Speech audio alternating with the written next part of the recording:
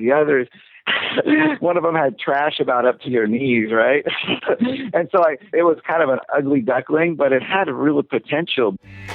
Best ever listeners, before we get into today's episode and the interview with our best ever guest, I want to mention Fund That Flip, because Fund That Flip is an online lender that gives you fast, convenient access to really affordable money that you need for your flip project. So if you're doing residential flips, then the main thing I imagine that you're focused on, or the main two things, are the deal and the money. So if you've got the deal pipeline, but you need access to cash and you want to build a reputation within a group that will continue to invest their dollars into your deals, then go to fundthatflip.com/best ever. The founder of Fund That Flip is Matt Rodak, and he's actually one of my very first guests on the show. It's episode number 7. So if you have a chance, go check that out too. Familiarize yourself with Matt and what he's all about. But when you're needing money and you want an online lender that provides fast, convenient access to affordable capital for your flipping projects, then Fund That Flip's the way to go. Their team has over 200 deals under their belt, and you can actually, this is crazy, you can actually be approved immediately within 30 seconds once you put in your information. So go to fundthatflip.com/best ever and get some money for your flipping projects. Okay, here's a no-brainer. Since you're a real estate entrepreneur, you know that selecting a health insurance plan is a real pain, and dealing with the whole process is a pain. That's why I've partnered up with Stride Health, and they make the whole process really easy, and they have a personal concierge service for you to help you out. They've got a fancy algorithm that helps find the right health plan just for you, and on average, they can save you $400 a year, and it only takes 10 minutes. Go to stridehealth.com/best ever. That's STRIDEHEALTH.com/best ever. Hi, best ever listeners. Welcome to the Best Real Estate Investing Advice Ever show. I'm Joe Fairless, and this is a show that cuts out all the fluffy stuff and gets straight to the best real estate advice that helps you make more money and spend the time how you want to spend your time. With us today, we have a wonderful best ever guest who is joining us from Juneau, Alaska. And so we've got to give him a proper hello. How you doing, Mike Boyer? Oh, great, Joe. Thanks for having me. Yeah, nice to have you on the show. Mike is a part-time landlord. He has graduate degrees in management and law and over a decade of experience as a successful do-it-yourself landlord. He's an author of a book. You've got to check it out. It's titled Every Landlord's Guide to Managing Property. And his focus, as I mentioned, he's a part-time landlord. He's got six units, been up to 10 units, and he's developed systems that we're going to talk about a little bit, and different experiences that he's had and what he's learned from those. So with that being said, Mike, you want to give the best ever listeners a little bit more about your background and what you're focused on? Yeah, sure, Joe. It's funny how we all come to landlording. It can be by design or it can just happen. But I realized it's part of my life's journey. I think at 16, I had an odd jobs, little company that I started, as a part-timer. And all of that mowing lawns and cleaning gutters was training. All the monopoly around the dinner table was training to be a landlord. And sure enough, I went into an academic background, but I like to keep a foot into the practical side of things. And so when I think I had my first condo, I was going to move on. I thought I'll sell it. And, I picked up a Lee Robinson and a J.P. DeSima, and I thought, I could rent this rascal. I can hustle a little bit. And I just really liked it and fit my personality and my lifestyle. And so here we are today, 10, 12 years later, and writing a book on it. So you mentioned two names. I'm sorry, I'm not familiar with those names. What were you said Lee and... Oh, Lee Robinson. Yeah, this is the Yellow Book. It's a classic. He wrote The Landlording, the Scrupulous Guide, and really kind of showed us that landlords can be clever, funny, not villains. He kind of makes fun of the stereotypical landlord, and we're not always treated really good in the popular culture with the Mr. Furleys and so on for that generation. But he probably the leading, guide through the, 70s, 80s, 90s. And it's a big yellow book, pretty iconic. And, if you haven't read it, I call it a classic. I have a blog up on Bigger Pockets, which we talked about some about the classics of landlord literature. So I'm also interested in that. And the other one, of course, J.P. DeSima, it's sort of a fixer-upper guide. And he's an interesting author because he had a lot of different strategies, but was actually a part-time author working at a part-time landlord working at a phone company. But, just had tons of units in Reading and does a lot of coaching. But his investing in fixer-uppers just really kind of spoke to me in a lot of ways. And whenever I drive down the highway and see a lonely little, multiplex, I think about him and his stories about running out the bikers and making it into a profitable enterprise. So what is your focus right now? Is it actively acquiring your properties? Oh, I'm not really in a buying mode. I think if the price was right, I might in my area. And I like to stay close to home. You mentioned time a lot, and I bring in a lot of management theory to my book in a practical way. But that whole work-life balance and stress management, getting too many properties or getting them out of town probably wouldn't work for me. And so, I could grow. I think everything in the book is scalable, but, I've got kids, family, and so a lot of the book is systems that help you balance your day job. Like my fourplex is on the way to work, so it's just really easy to, stop in, shovel the snow, whatever. And then I kind of call them in my introduction to my book superheroes, these part-time landlords. We do a Clark Kent, and we change clothes real quick, not into a cape, but maybe into work clothes. And we even go into that granular level of what kind of clothes you might want to wear or have, when you're doing the part-time landlord gig. So let's talk about some of your properties. You said you have 6 units. Yeah. 6 rentals. Is that 6 total units, or do you have 6 properties? Right now, you have 6 units. And then, of course, one's a fourplex and then 2 condos. And the neat thing about keeping in the residential zone, I have like a risk management plan, of course, using best practices in your landlord's policy, maybe all the bells and whistles, 300 occurrence, then throw an umbrella on top of that. And that'll cover you for residentials, which is up to 4. And then you get the better financing. And so, yeah, but everything that I do in my book is really built on that 4 units or less. And, and I'm eyeing a couple others and could grow a little, but right now it's working really well with the job and so on. And I did owner finance one of my other condos. And then I did sell one during that first time home buyer thing when there was not much on the market. And I think if you have rentals, what I like about it is you've always got an inventory of homes. So if things get crazy and it's a bubble and I looked, there was no condos in that price point. So I said, let's sell it, sold in an hour, And so I'm kind of always open to that. And of course, my owner finance, I just love that as an extra strategy, but you got to pay them off first for that. With the fourplex, how did you acquire it? What can you tell us the numbers behind it and the details? That deal had some hair on it, Joe. No, it was an interesting one because it was right in the foreclosure, the boom. And I'm kind of you got to listen to the market. Don't fight the market, especially the small landlord or even as a big one, And it was that financial collapse, and it was a day or two before foreclosure. The bank was coming around, and I got in there about 3.5. And it worked out pretty well. When you say 3.5, what are you referring to? 350,000. It might have been 360. It was like around 2008. And it had a little 4 unit. And actually, at the time, only one was occupied. The others, one of them had trash about up to your knees, right? And so it was kind of an ugly duckling, but it had a real potential because what they were renting for.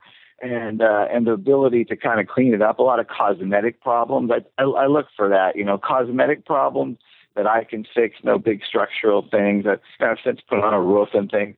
But the neat thing about that property is I just saw one the other day for $600,000, comp. And then also the rents have skipped up really nice in that area. I think I was like, if I could just make $1,000 a month, I'd be set. I looked the other day and a guy down the street remodeled one. He's asking $1,500, got him filled. So I really like it as a get rich slow program. Your rents are going to go up. I got that one paid way down, not paid off yet. But if someone wants to, email me about, exact numbers, but those would be some figures, and it's all in the assessor's database, and there's some listings and so on. But it's been a really good investment, so I've enjoyed that. What are they renting for now per unit? I'm slightly under market, and that's one of my strategies because as a small timer, a lot of things I do in the book, I know you can't let everybody have pets if you have a 500, complex and you maybe want to be really tracking the market, but I like to get, maybe 5% under market right in there, 10% because I keep people for years. Like I like to keep them 3, 5, and then, maybe kind of incrementally go up. But the real work, and all the part-time landlords know, it's on the turnaround, the work you got to do to get that thing back to good rental condition, clean it up. And I do all that myself, and then screening and getting a new tenant. And I think of my tenants, they're like a stream of income. If I can keep them happy, boy, that's a real win-win for me. And it's less work, and then it really, really does great. So what are the rents right now? I think I got everybody in there about 1,150, 1,200. And I could go up a little bit. That guy will ask a little more, although he did a complete massive remodel. So there's room, I think, on the next, there's always room to go up. I like to go up at renewals, or I like to go up at turnovers. And so I've been creeping up. So kind of neat. You said you picked it up for around $350,000 in 2008. Was that all cash, or did you finance it?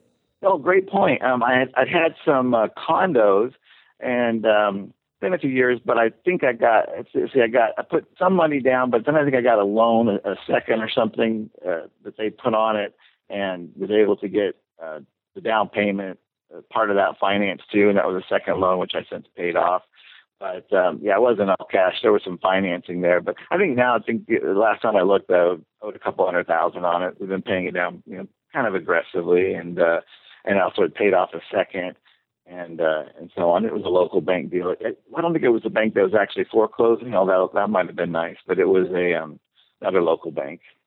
And was that the first investment property, and then you purchased the 2 condos that you have? No, I started as kind of a condo guy, which is kind of against the conventional wisdom, and some of my ideas are against the conventional wisdom. But you have HOAs and so on, but that's just what I was in. And I'd rented one of those, and I did a rents repeat. Kind of got into the sort of fog and mirror loan when they weren't, they were letting you have loans really easy, and I had good credit and good down payment and everything. But when I moved out of one condo, I just simply rented it out, did it again, moved into another condo, rented it out, did it again. I'd lived there a year or two, and we were a growing family, so it made sense anyway. But I think at one time I had maybe 5 or 6 condos, which was working. And then I have a strategy on that for renters, or for landlords. I got on the board. I was president of all the boards. And so I was a participating member. I wasn't an absentee person. And then I got a great property management experience because I got to be running essentially 200 or 300 units, not directly. And I realized, I could do this. And I work with people, delegated. 4 units even burned down, so I got to build from the ground up. So I'm going to do a lot on contractors in my book. One of the first to have contractors in depth, condos in depth. Because, if you look at the data, census data, millions of people are making the condo thing work, and whether it's appreciation or they got in at a good point, or there's a couple of those on bigger pockets even now that are posting about their success in that area. How do you get on the board for all of those different condo associations? Yes, nobody wants it. Generally, nobody. The ones that I've been on, it's not a real, not like running for the Republican ticket or anything like that. It's like, does anybody want to do this? And I was really excited. I was a little younger then, and I was excited about property management, and I still am. It's like a mini democracy, so you've got to look out. They all have their nuances, and I wouldn't target those that are hostile to landlords, and there are some out there you need to read. And I have a big section in the book. You've got to read your minutes. You got to do your detective work. Of course, read your declarations and bylaws and make sure it's even okay to rent there. And look for a nice, 60-40, 70-30 ratio. So there are renters, but they're not overpowering it, so you don't lose your FHA financing or whatever term of financing you're looking for. Because if you have too many, rentals, it's kind of a broken condo place. But and this is a big theme, and maybe kind of I don't want to jump to the best advice ever, but making it fit your lifestyle. And if you're a professional and you're a doctor or something, and you can't be out painting the deck on the weekend. You got to save somebody's life. Maybe you want to go with a condo. You want to be a landlord, or you want to be invested in property, but you can't have this beat up fourplex like I did and then fix it up from the ground up. Then you might want to look at something that fits your lifestyle. You can't do exterior maintenance, so you just got to do interior if it's pretty well kept up. Those can be, really sustainable for the long term for some people. What were the benefits that you received or enjoyed as a result of being the president of the board of the HOA? You don't get really a plaque or anything. I would say it's kind of a twofold thing. One, I was able to greatly improve some properties. One, we did a complete remodel. It was like 7-figure project or something, and roof, retaining wall, new siding, new windows. And so, of course, my unit helped too and helped the property value. But for me, I think it was the learning and little practical things. My book is like, I think I joke, blocking and tackling for landlords. All the practical stuff they don't tell you. So many books, they have your staff do this or have this person do this. And I'm like, I don't have a staff. What do I do? And so my book is like 10 or, almost 15 years now of notes of everything that I've taken down, of everything that's happened. It's, I think, oh yeah, this is what I did here. This is what I did here, 2004 all the way. And so I learned a lot. How to get rid of a car if it's stuck there. How do you, get your stuff plowed? What kind of wood is best? When can you paint? All these practical details. And then that stuff I can apply to actually being a landlord. You mentioned some of your ideas go against conventional wisdom. What are a couple of them? There's a few, and they're in the book, and then a lot of it's because of the scale. Like, I do a pets on approval because I live in this town, the demographic, the psychographic is like, a Subaru and a dog and listening to NPR, and if it was a big jacked up truck and and something like that, and it was the NRA crowd, I'd probably do something different. But I do this pets on approval that I like because that's my market, and it gets me, it gets the phone ringing like crazy. And I find the pet owners are some of the most responsible, government, nonprofit workers and so on. Whereas I know if I had a big unit, it'd be I had 100 units and everybody had 2 labs, that would be like, do the math, more labs than people, so it would be out of control. But everybody has a black lab. I don't know why. We're a brown lab, but that's one. Pets on approval, does that mean you can bring your pets if you get approved? Does that mean you have to approve the pet? My book goes into it in like great depth. Yeah, that's a great point. It means I'm open to it. That's a great point. You don't just throw the door wide open, but I have, insurance requirements for certain breeds. Like to look at the behavior. I don't do puppies and kittens. They can get house trained in someone else's house. But, mature dogs, I like to you're also screening the person, and how responsible they are and so on. But we'll talk to the former landlord and really find out, get on your detective jacket and find out how well did that pet do? Did you have complaints? Did you have problems on the move out? And my favorite is they're like, I don't even remember if they had one, or, if they, of course, you want to make sure they get it approved. But if it wasn't a problem, then I find that's going to work for me too. And I like to get the long-term tenant and people with pets off that are. What's one other idea that's not conventional or that goes against conventional wisdom? I probably am more into a little of the old-fashioned. I still use like self-addressed stamped envelopes. I like the rental solution systems that are out there, but I want something if somebody's not even on the internet and there's a zombie apocalypse, they can still get the rent to me. And people might say, well, they'll say the check's in the mail. That's a tenant problem. And I love getting the mailbox money. I see some people, probably the younger crowd, and like, what's an envelope? What's a self-addressed stamp envelope? But I love getting the mailbox money. I work it into my system. The bank is next to the P.O. box, and it's on the way to work. And so that's one. Probably one more fun one is I really like to look at rental history. We have so many things that are predictive of how a tenant will behave. And I think the best thing is how they've actually been as a tenant. And so if you can really talk to that person, have some cues about, what were they like as a tenant, behavior and payment, and even going back a little further. And sometimes it takes a little more time, and some of the big management companies won't say much, but if you're the squeaky wheel, sometimes you can find out a little bit more information, and that will help you. And if they have been long-term tenants who have done really well in the past, they're probably going to do that again. How does looking at rental history go against conventional wisdom? Oh, I think a lot of people do it. I'm not sure if they focus on it enough. I think it's probably the number one predictor. And maybe you see people look at all these formulas where I've seen a few online where people are doing things with, different, whether it's the credit profile or the criminal profile. Oh, another one I do in light of that is looking at my state court records in pretty good depth. I'm not sure everybody does something like that, but probably it isn't that unconventional, but I would say probably making it one of the most important things. I don't know if everybody does that. I'd have to, really look. But I think it's probably one of my key data points to look at. Mike, what's your best real estate investing advice ever? Best ever. I would say you got to make it fit your lifestyle, whatever you're doing. I'll see on a forum where someone says, oh, these numbers work great on this duplex, but it's in a sketchy area of town, far away, and I'll chime in or hope somebody chimes in and like, would you want to go there at night? Because no matter how well the numbers work, if it doesn't work for your lifestyle, if it's going to cause too much stress, it's probably not a good investment. And that probably applies whether it's 1,000 units in Thailand that you're buying or the duplex down the street. Make sure it fits your work-life balance, and then it will be sustainable, and then it's going to help you help people. And I think it's going to, everybody's going to win if you do that. And what's your full-time job? I'm a college professor, which is great. It's kind of flexible. Summers, get some time off, and the hours are flexible enough that back on the way to work, you can shovel the snow. And so, I would try to, if you're doing the part-time thing, make sure your property profiles fit sort of your lifestyle and what you're doing. And that's going to be important too. And what do you teach?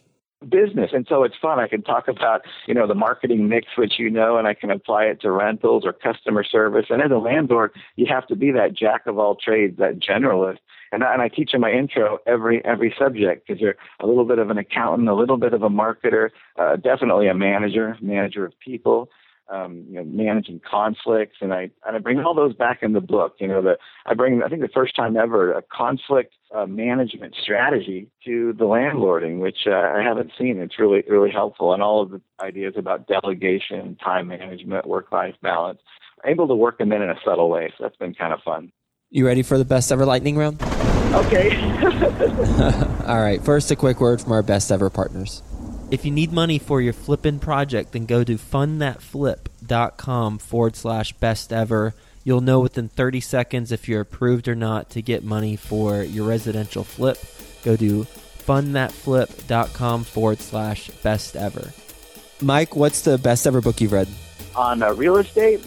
Yes. I'm going to have to say probably that Nolo's Legal Guide, the old classic, and it's still updated every year because it just empowered me. I'm a lawyer. I remember the California bar, but when it comes down to what to do in a specific situation, you can open that sucker up, and that's kind of been a Bible. So probably Nolo Legal Guide.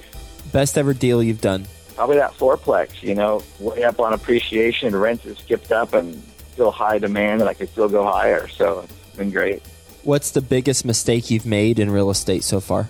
Probably not upgrading my property quick enough. If you're driving towards it and it feels it's something inside, like I probably waited a few too many years to replace the roof on that fourplex. I mean, it didn't leak or anything, but it made me feel a little negative about the property. And now I got a 50-year beautiful roof, ventilation, and it's just, I just love to drive up and look at it. So don't put those big projects off if you can't afford it. And Mike, what's the best ever place the best ever listeners can reach you? Oh, great. Bigger Pockets. Man, I'd love to hear from everybody out there. Just message me, colleague me. You can send me an email if you want to look me up on my university site about that. Or, probably Bigger Pockets probably will come right to me. I've been checking that out. I'm an addict. I have to admit it. Do you want to give out your email? Oh, yeah, sure. You could email me too, River, River, and that's at acsalaska.net. So, yeah, if you have questions about the book or about landlording or anything, I always love to talk about it. I'm really excited about landlord education. That's why I'm glad that we got in touch, because it's a real passion that I have, and it's been a lot of fun. Well, Mike, thank you for being on the show and sharing your advice with best ever listeners and talking about your experiences as a do-it-yourself landlord one of the interesting things that I found during our conversation is that you got on the board of all of the HOAs as you were buying the condos so that you could influence both the improvements that are happening, not only at your place, but those around you, because certainly that ties into the value of yours. Then also learning the property management game and getting experiences while you're aboard and overseeing all of these different units and what needs to be done. Also talking about some of the unconventional approaches that you take, is one of them being going old school and doing the rent in the mail. One of my personal things, I'm not a fan of mailing things, just from a personal level. I'm not a fan of mailing things. So it's interesting though to hear the contrast, and it works for you, and that's what's most important. I mean, ultimately it's about whatever works best for the landlord and the tenant. Yeah. So it's about, getting your money whenever you're supposed to get money, and making sure that it's whatever format that makes sense for them. And then also talking about whatever type of real estate that you do, and I 100% agree with this, make sure it fits your lifestyle. I get the question very frequently, what should I do? How should I get started in real estate? And really, we got to take like 10 steps back and talk about, what are you interested in? What do you like to do? How do you want this to be full-time or part-time? Who do you know already? What markets are you familiar with? But really, it ties into, what do you like to do? Because if we do what we like to do, then it's probable that we'll be successful doing it, assuming that there's a market for what we want to do. And with real estate, the markets are pretty much defined already as far as the different approaches. It's just, you might have a slightly different iteration of it, but it's pretty much defined. So knowing what your lifestyle is and knowing how you want to design it, and then matching up the type of property and investment strategy that you employ is critical to our success. So thanks so much for being on the show and sharing your advice, and I hope you have a best ever day. Hey, thanks a lot, Joe. I appreciate it. Anytime.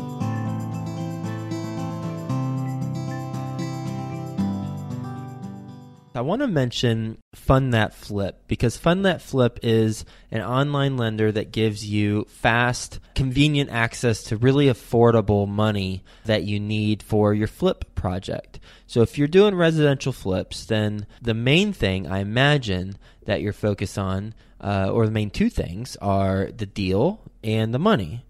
So if you've got the deal pipeline, but you need access to cash and you want to build a reputation within a group that will continue to invest their dollars into your deals, then go to fundthatflip.com/best ever. The founder of Fund That Flip is Matt Rodak, and he's actually one of my very first guests on the show. It's episode number 7. So if you have a chance, go check that out too. Familiarize yourself with Matt and what he's all about. But when you're needing money and you want an online lender that provides fast, convenient access to affordable capital for your flipping projects, then Fund That Flip's the way to go. Their team has over 200 deals under their belt, and you can actually, this is crazy, you can actually be approved immediately within 30 seconds once you put in your information. So go to fundthatflip.com/best ever and get some money for your flipping projects. Okay, here's a no-brainer. Since you're a real estate entrepreneur, you know that selecting a health insurance plan is a real pain, and dealing with the whole process is a pain. That's why I've partnered up with Stride Health, and they make the whole process really easy, and they have a personal concierge service for you to help you out. They've got a fancy algorithm that helps find the right health plan just for you, and on average, they can save you $400 a year, and it only takes 10 minutes. Go to stridehealth.com/best ever. That's StrideHealth.com/best ever.